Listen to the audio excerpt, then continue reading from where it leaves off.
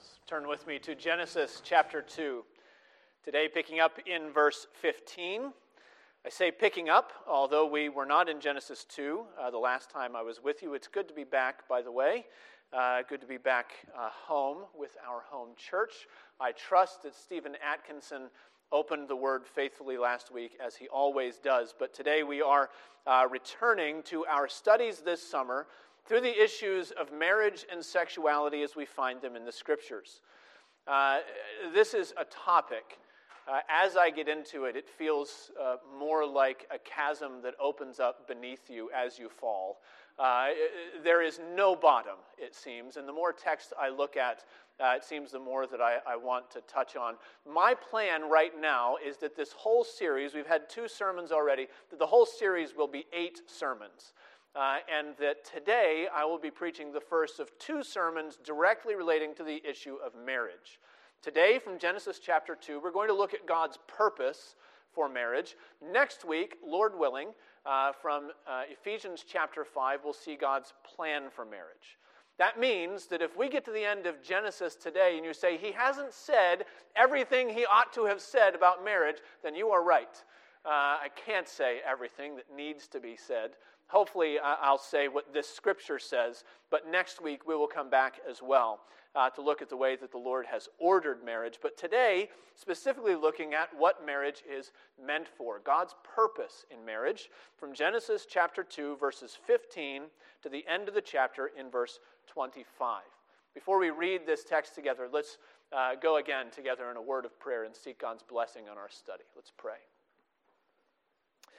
Gracious God and Father, we thank you again that you are the one who shines light into the darkness through Jesus Christ.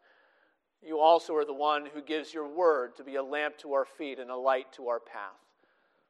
For all those, whether married or not in our congregation, we pray that we would see your intention in giving marriage to the world and giving it to your people that we might know you more. We pray, Father, that we would come away loving you in a way that we had not anticipated, perhaps, before we started. Help us, O Lord, to have hearts that are drawn to you as you open your word to us. We pray in Jesus' name. Amen. Hear now God's word as we find it in Genesis chapter 2, beginning to read in verse 15. The Lord God took the man and put him in the Garden of Eden to work it and keep it. And the Lord God commanded the man, saying, You may surely eat of every tree of the garden, but of the tree of the knowledge of good and evil you shall not eat, for in the day that you eat of it you shall surely die.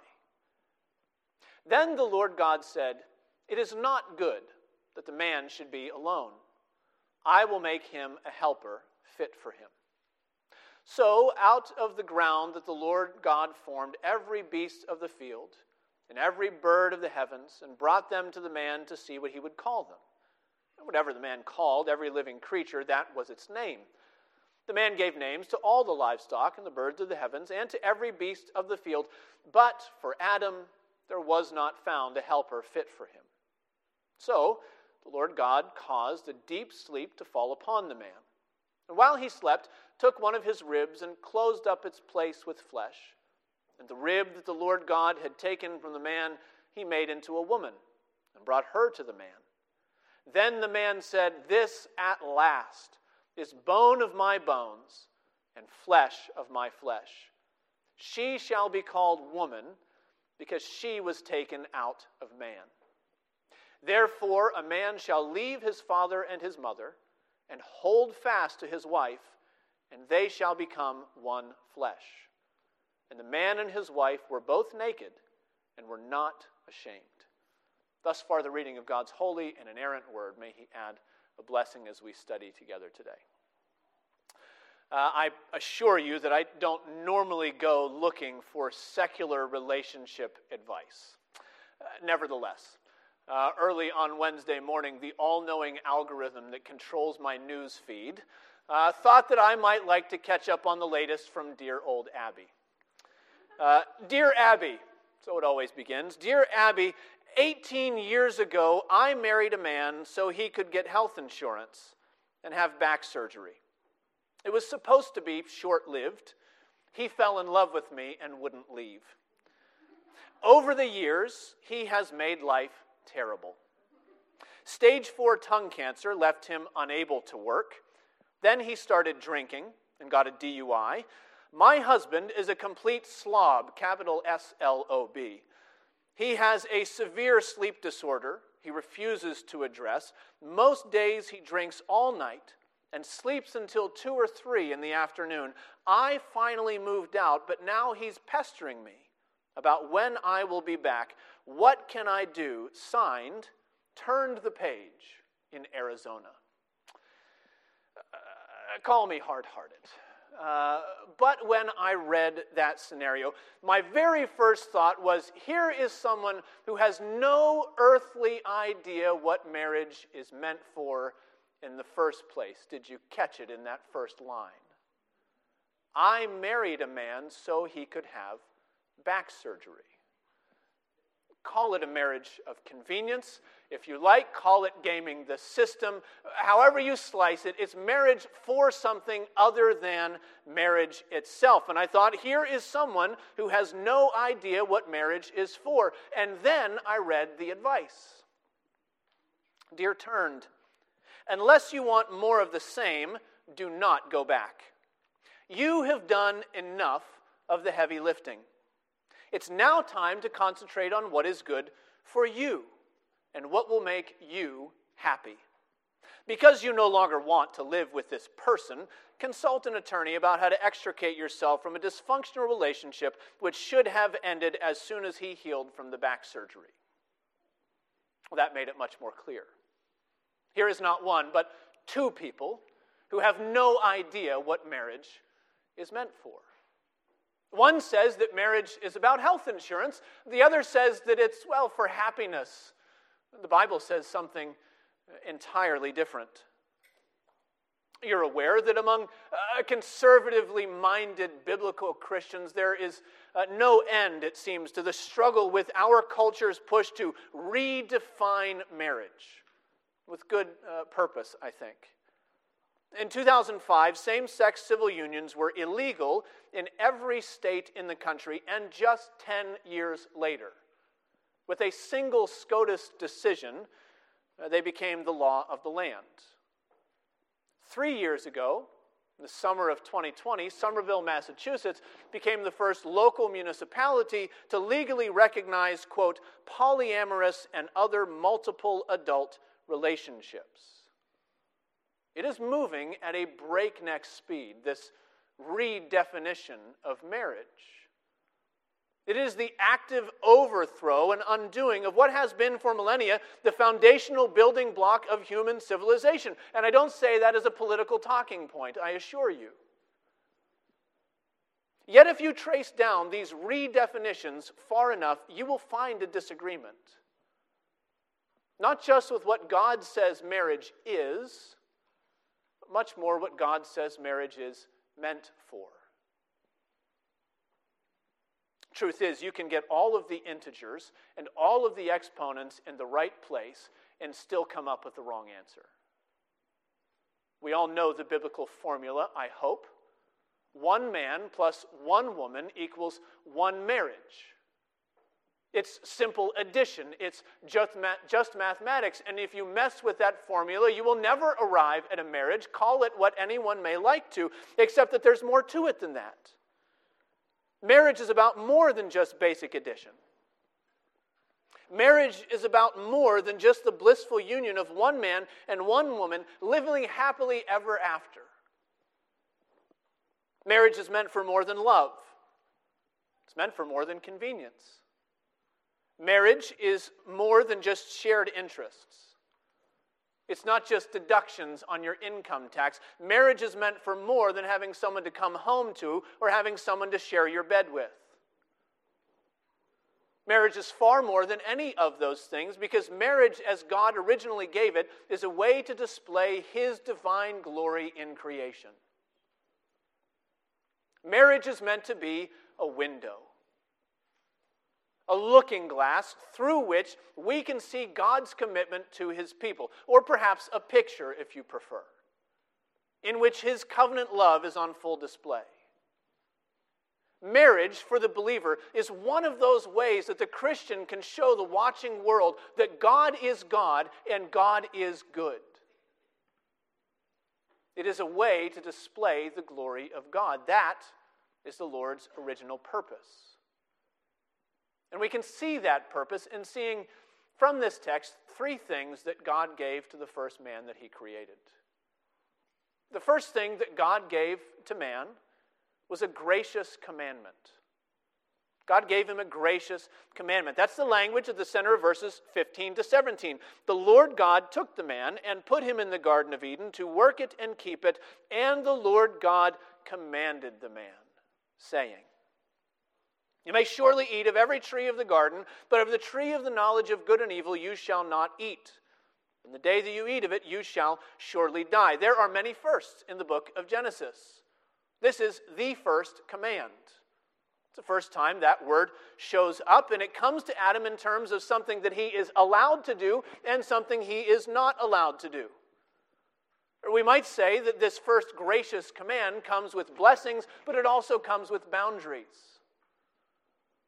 It was not a stingy command. It was not a one-sided killjoy sort of command that the Lord heaped onto his creation like some wearisome burden. Adam, you can eat whatever you want, the Lord was telling him. Everything that is good for you is at your disposal. You may eat freely. You can have it all. Incredible, abundant, lavish provision. Only one tree has been denied to you. You may surely eat of every tree, but not from the tree that leads to death. This is how God works. He does not give rules to his people arbitrarily. He does not bind us with commandments just to watch us squirm under his restrictions. When the Lord God gives commandments, it is always for our good. And very often, like this commandment, his commandments are double-sided. That is, they often show us what is good, what we ought to pursue, and they show us what leads to death, what is destructive, those things we ought to escape and flee from. Take an example. The Lord on the one hand says, "You shall have no other gods before me." On the other hand, the greatest commandment. He tells us, "You shall love the Lord your God with all your heart and all your soul and all your strength." That's two sides there of the same commandment. The Lord knows that idolatry leads to death. He also knows that to know him is life eternal. And so he says, one thing you must flee, then another thing you must pursue. You must flee from idolatry. You must put your hopes in the Lord God only. This is what 1 John chapter 5, verse 3 tells us. 1 John chapter 5, verse 3, "For this is the love of God, that we keep his commandments, and his commandments are not burdensome." No, they're not. God's commandments are not burdensome. God's commandments are gracious. God's commandments are for our good. God gives his people boundaries, but those boundaries help us to enjoy the blessings that he has for us. Let's think about that with a different word pair, perhaps. God gives us blessings with boundaries, or we might say that the Lord calls us to fruitfulness, but he also calls us to faithfulness. Notice that twofold charge God gave Adam in verse 15. The Lord God put the man in the Garden of Eden to work it and keep it. To work it and to keep it. To cultivate it, we might say, and to protect it. The Lord put Adam in this incredible new paradise. And he called him to get to work, making that paradise even more productive and abundant than it already was. But he had to work the ground faithfully. He had to protect the garden from anything that might threaten it. He was to cultivate his crops, not like a landowner, but like a sharecropper. Realizing that he was just a steward, that somebody else was in ultimate control, and he had to be faithful to the one who was over him. God's gracious commandment. He gives us faithfulness, a command to faithfulness, and within that faithfulness, he promises fruitfulness. He gives blessing within God-ordained boundaries. Perhaps this seems like a strange place to begin thinking about marriage.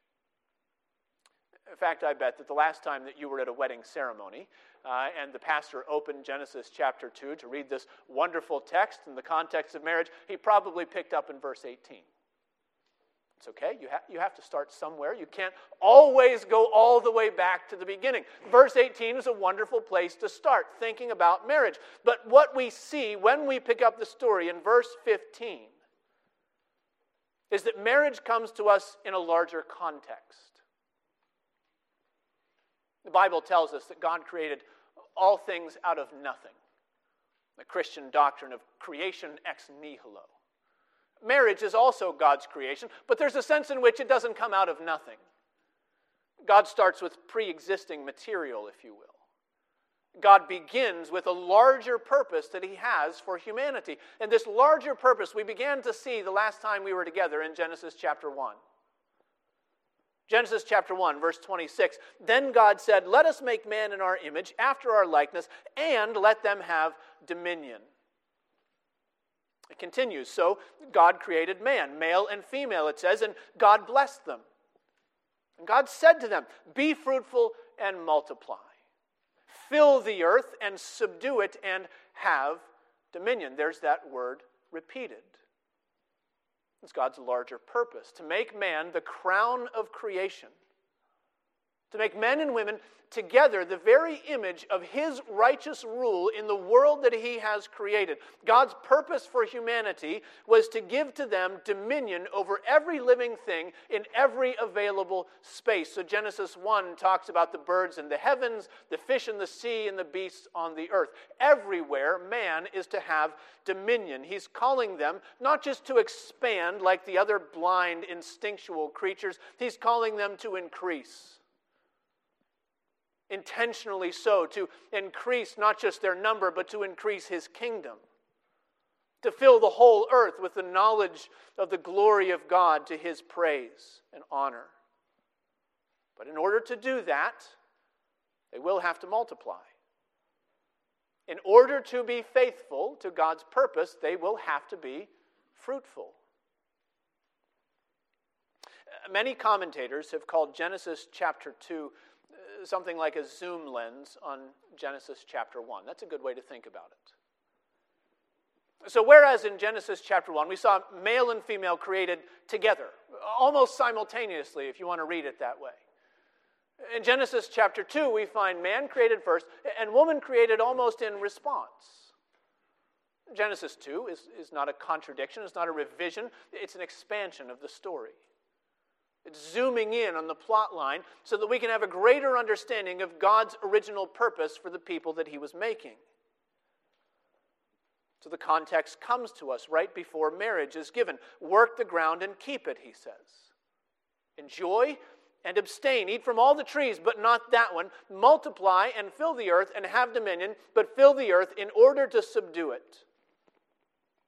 And this is the gracious commandment that prepares God's glory to shine forth in marriage. I want to take a little sidestep here. We're going to come back to the text in just a moment, but a word to those who are married and those who are not. We ought to mention that when we talk about fruitfulness in marriage particularly, one of the ways that we measure that is with children. Let's not avoid the obvious. That is what Scripture tells us. It tells us that children are a heritage from the Lord, and blessed is the man whose quiver is full of them. Let's not downplay the blessings that Scripture actually tells us to call blessings, but we also need to know not every married couple will have a quiver full of children. Not every married couple needs to try to have as many children as physically possible. And we all know, of course, that some, perhaps many Christian couples in God's providence will never be able to have any children. And the Lord is sovereign over these things. Let's say what Scripture says. Children are a heritage from the Lord. He chooses when and if our children are born. And in our childbearing or in our childlessness, we have to learn to trust that he is the one who will do what is best for his people. It means that all of God's people, married or not married, need to learn the discipline of waiting faithfully for Him. We need to learn that while we wait for Him, we can apply ourselves to the other fruitfulnesses that are pleasing in His sight. Truth is, whether you have biological children or not, the Lord still calls you to multiply. He still calls you as a believer to make disciples. He still calls you as a believer to adorn the profession of your faith with good works. He still calls you to be filled to overflowing with the fruit of His Spirit. So yes, one way that we measure faithfulness and fruitfulness, one way we measure fruitfulness in marriage is with children. But if you don't have children, that doesn't mean that you're unfruitful. It just means that you have to be faithful where the Lord has called you. Now, to return to our text, we need to see here, in this larger context, I think that we will never really understand what marriage is meant for until we understand marriage in terms of this gracious commandment that God gives us. Last time we were together, we focused on the fact that God made man male and female. He did that on purpose. They were different by design, we said. He made them different so that He might bring them together. He made them separate so that He might give them to one another. He made them each unable on their own to complete this gracious command to fill and steward the world that He's laid on humanity. And it means that amidst all of these redefinitions of marriage flying around in our wider culture, we also need to watch for the temptation to diminish marriage, to make it less than what God says it actually ought to be. There's the ever-present effort to define marriage according to romantic love. There's the impulse to make it about happiness, fulfillment. There is the impulse to make it about mutual companionship, sexual enjoyment. The list goes on. Anything you can think of, really. Health insurance, for instance. And when marriage works in the right direction, there's going to be a lot of those things. Love and fulfillment and happiness. It's true that God has blessings in store for His people when we pursue marriage as He has defined it. But as good as any of those things are, they are not the purpose for which God gave marriage to humanity. How do we know that? Because He gave us first a gracious commandment. He gave second a suitable helper. That's our second point. God gave the man a suitable helper.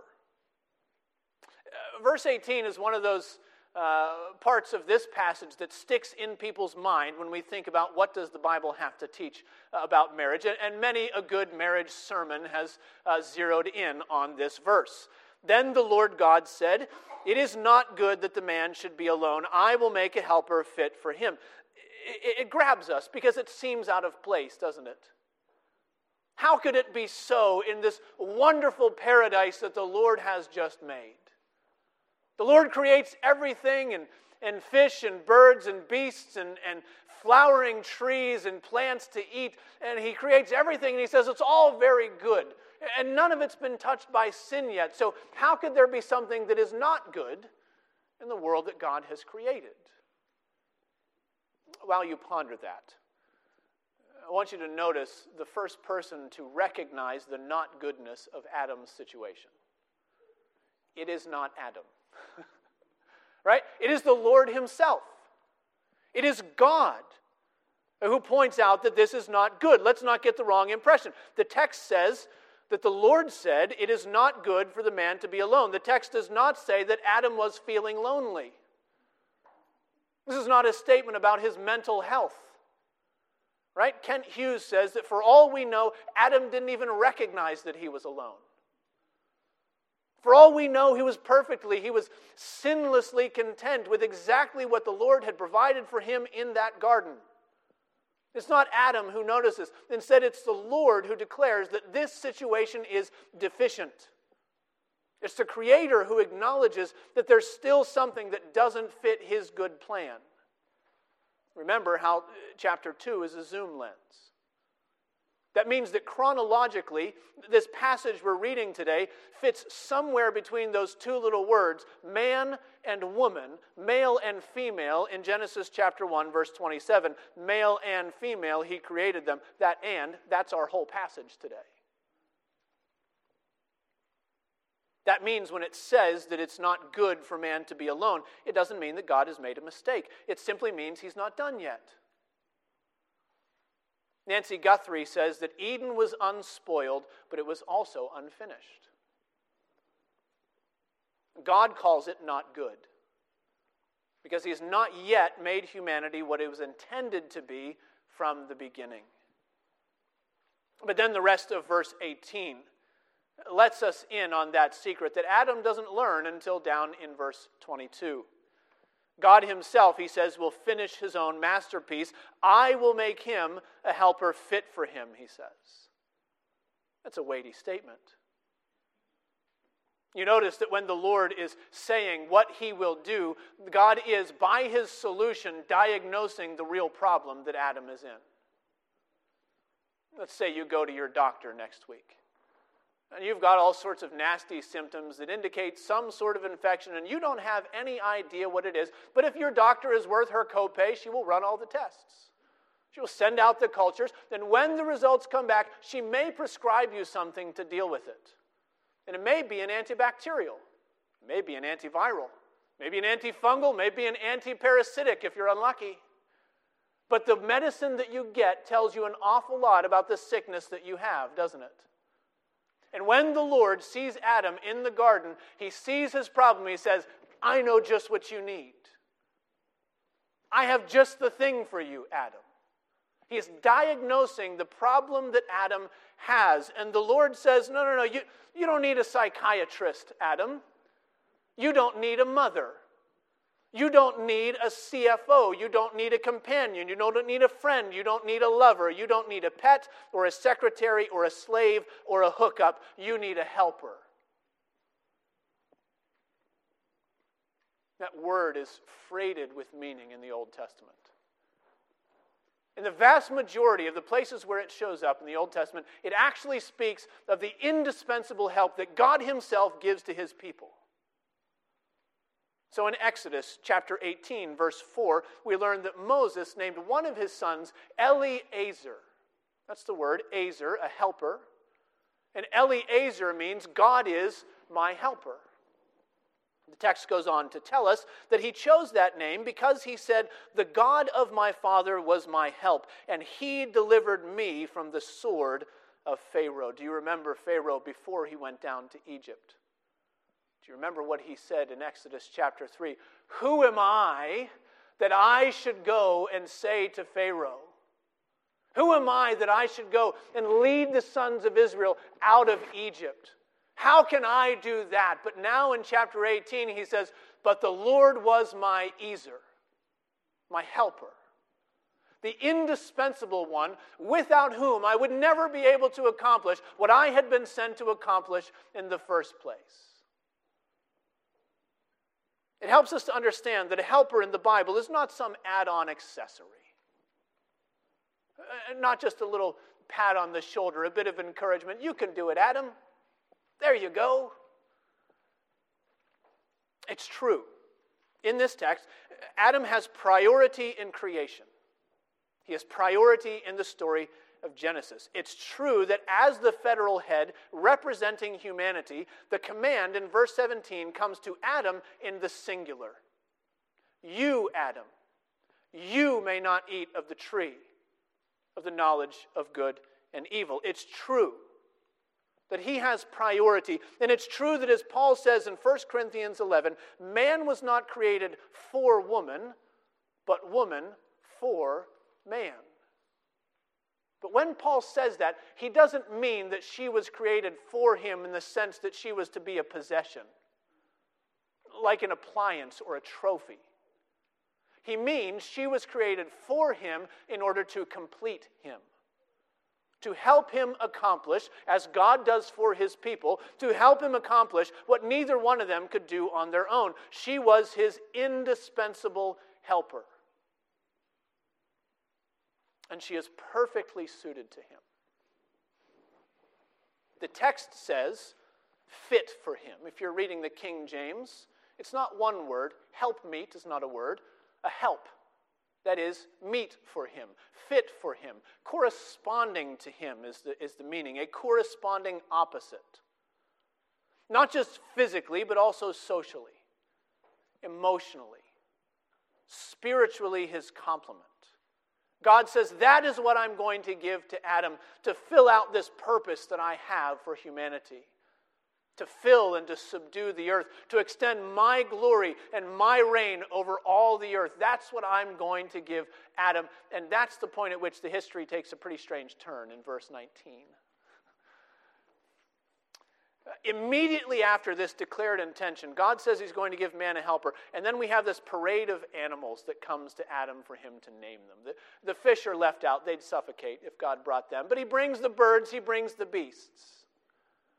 And as we read that, the Lord has just primed the pump. We're going to meet this helper, and then wait a minute. And you start to wonder, when are we going to get to the good part? There's a wedding to get to. What are we doing naming all of these animals, oxen and lemurs and emus and tapirs?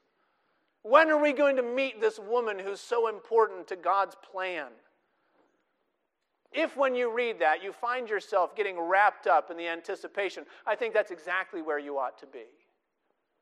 I think that's exactly where God wanted Adam to be.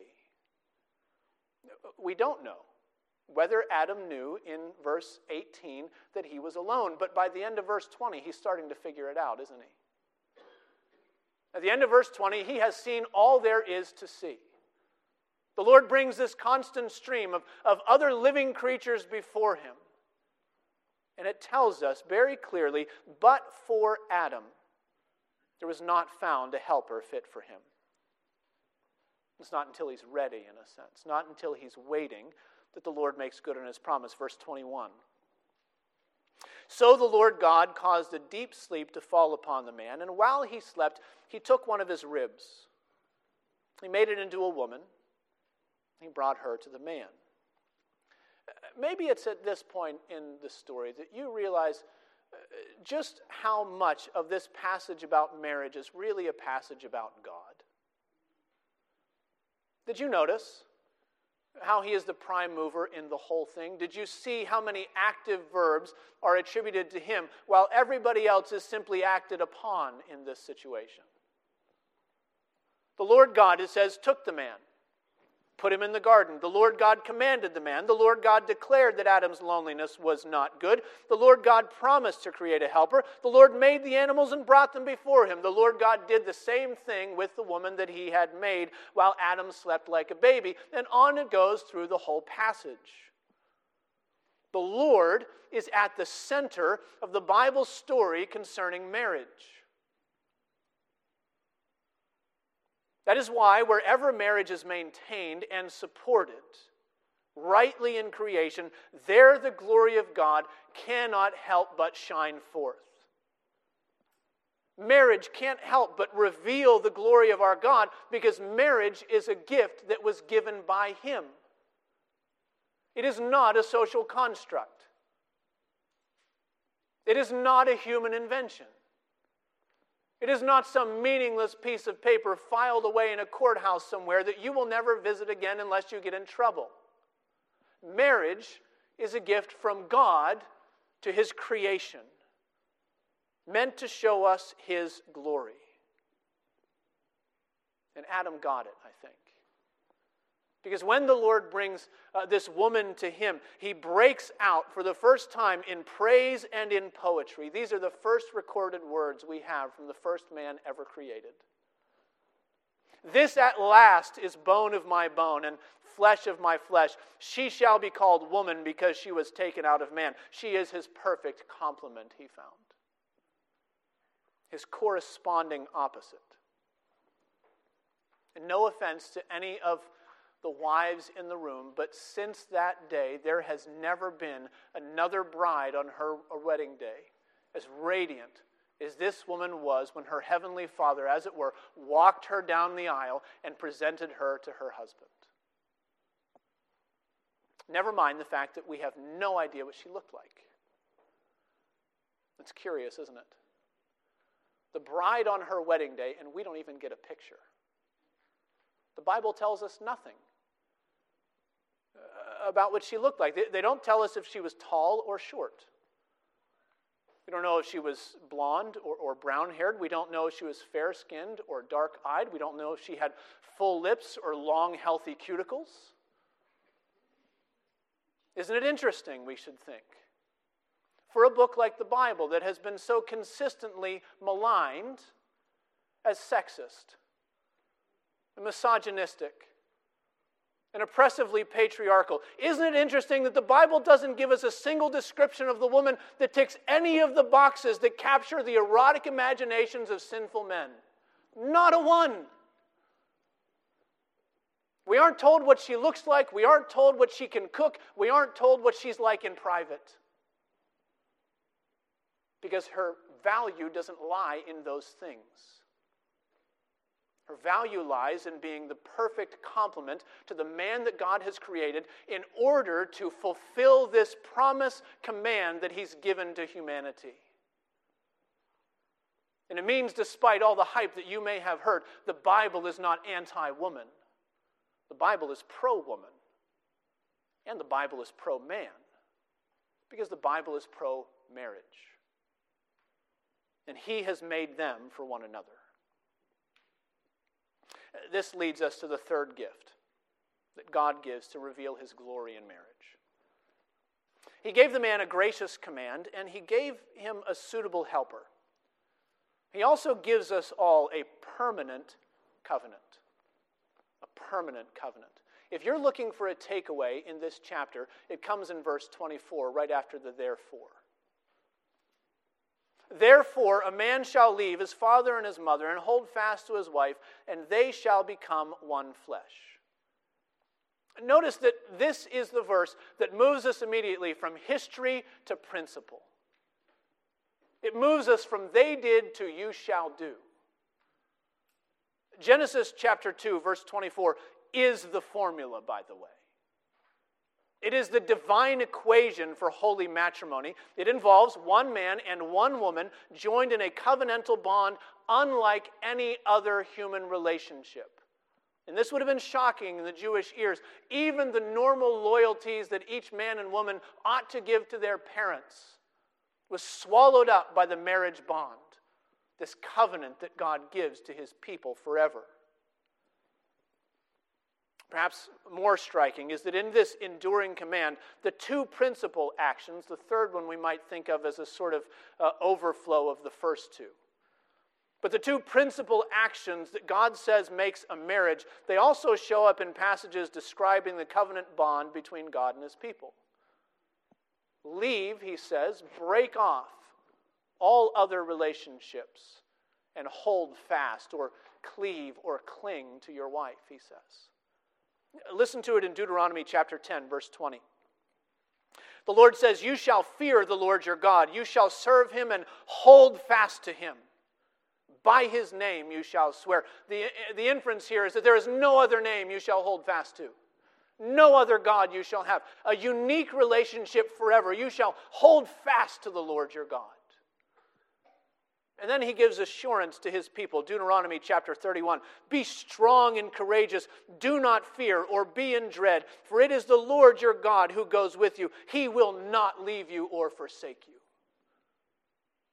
He will hold fast to you. He will not abandon you. He will not break His relationship. He is in a covenantal bond with you. There's a covenantal imperative in God's purpose for marriage. That means it's meant to be a commitment deeper than love. Deeper certainly than the love you can feel, the love that wanes and waxes as the years go by. It's supposed to be a bond stronger than personal happiness. When the Lord calls His people into marriage, He calls them to be fixed and unmovable. That's why the vows ask them if they're ready to weather the storms of sickness and health, poverty and plenty. We could add many others. Childbirth or childlessness. All the way down to sin and forgiveness. That, I think, above all else, is how marriage becomes a window into the glory of the God who gave it. When marriage weathers sin and forgiveness. You know, of course, you're aware that this first marriage was absolutely perfect until it wasn't. Absolutely sinless. Verse 25 says, naked and unashamed, not tainted by a single ounce of guilt or shame or transgression against the other. There was no jealousy, there was no anger, there was no disappointment. The first human marriage was completely perfect. But then you know the story. And when sin entered humanity, sin also entered marriage. The first effect that sin had on the man and the woman in chapter 3 was to break their relationship, their covenantal bond between them and the God who had made them. And then almost as quickly, it breaks their bond between each one and another. So as soon as they transgress God's gracious commandments, they begin hiding, they begin blaming, they begin distrusting one another. And the story of their marriage would become the story of humanity. Titus chapter 3, verse 3. Paul says, we ourselves were once foolish, disobedient, led astray, slaves to various passions and pleasures, passing our days in malice and envy, hated by others and hating one another. Have you ever been in a relationship that felt like that? Don't answer out loud, please.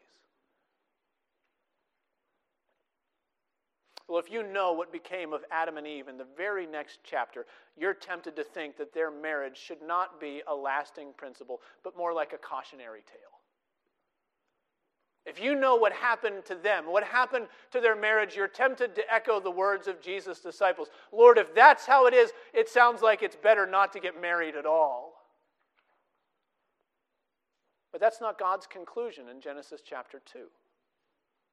That's not where he goes with this. He knows full well what's going to happen with Adam and Eve in chapter 3, and yet he still ends chapter 2 by telling us, therefore you shall do this. Because, of course, God knows the real end of the story. He knows not just what will become of them, but what will become of us. He knows what will become of every husband and every wife, every single and every divorcee, and every man and woman and boy and girl from creation until the day of judgment. He knows what will happen, and what will happen is a failure to keep his gracious commandments. What will happen is that men and women will love what leads to death, and they will resist and reject what leads to life. What will happen is that men and women bound by sin will follow their own desires away from the God who made them for his glory, just like we read in Romans chapter 1 several weeks ago. And it won't be a marriage problem. It'll be a humanity problem. And God knows that what we will need when that happens, as it did, is a commitment from him to be our helper when we could in no way help ourselves. That's why marriage is so important in the Scriptures, actually. Not just because marriage is the building block of civilization, which it is. Not just because the Christian family is the context in which children can grow up into disciples, which it is. Not just because Christian marriage leads to satisfaction and human flourishing, which it can. Marriage is important in the Bible because it's a mirror of God's covenant commitment to the bride he has chosen for himself before he ever got this creation thing moving in the first place. Before the foundations of the world were laid, the bride that he chose, his church for himself, the Lord made an everlasting covenant to his people. And when all of our temporary earthbound marriages will have passed away, that's the one that will last. His bond with his people.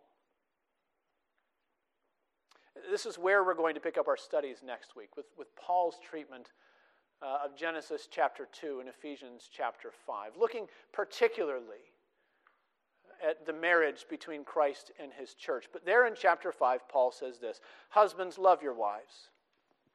Love your wives as Christ loved the church and gave himself up for her, that he might sanctify her, having cleansed her by the washing of water with the word, so that he might present the church to himself in splendor, without spot or wrinkle or any such thing, that she might be holy and without blemish. That's why God cares about marriage. Because marriage is meant to show creation how much he cares about his church. Let's pray together. Oh, gracious Lord and God, we come with many struggles and hang-ups and doubts and questions when it comes to the relationships that you've called us into, or the relationships that we long for. Father, we pray that you, by your word, would teach us that you have a primary commitment to all those you are gathering to yourself. Help us by that to understand your calling to fruitfulness as you will give it, and most of all to faithfulness to you. Help us to know Christ as our Savior and our groom, our keeper, our cultivator, the one who makes us fruitful for your sake and your glory. Help us, Father, to trust in him. And by trusting in him, help us to minister to one another, whether married or single.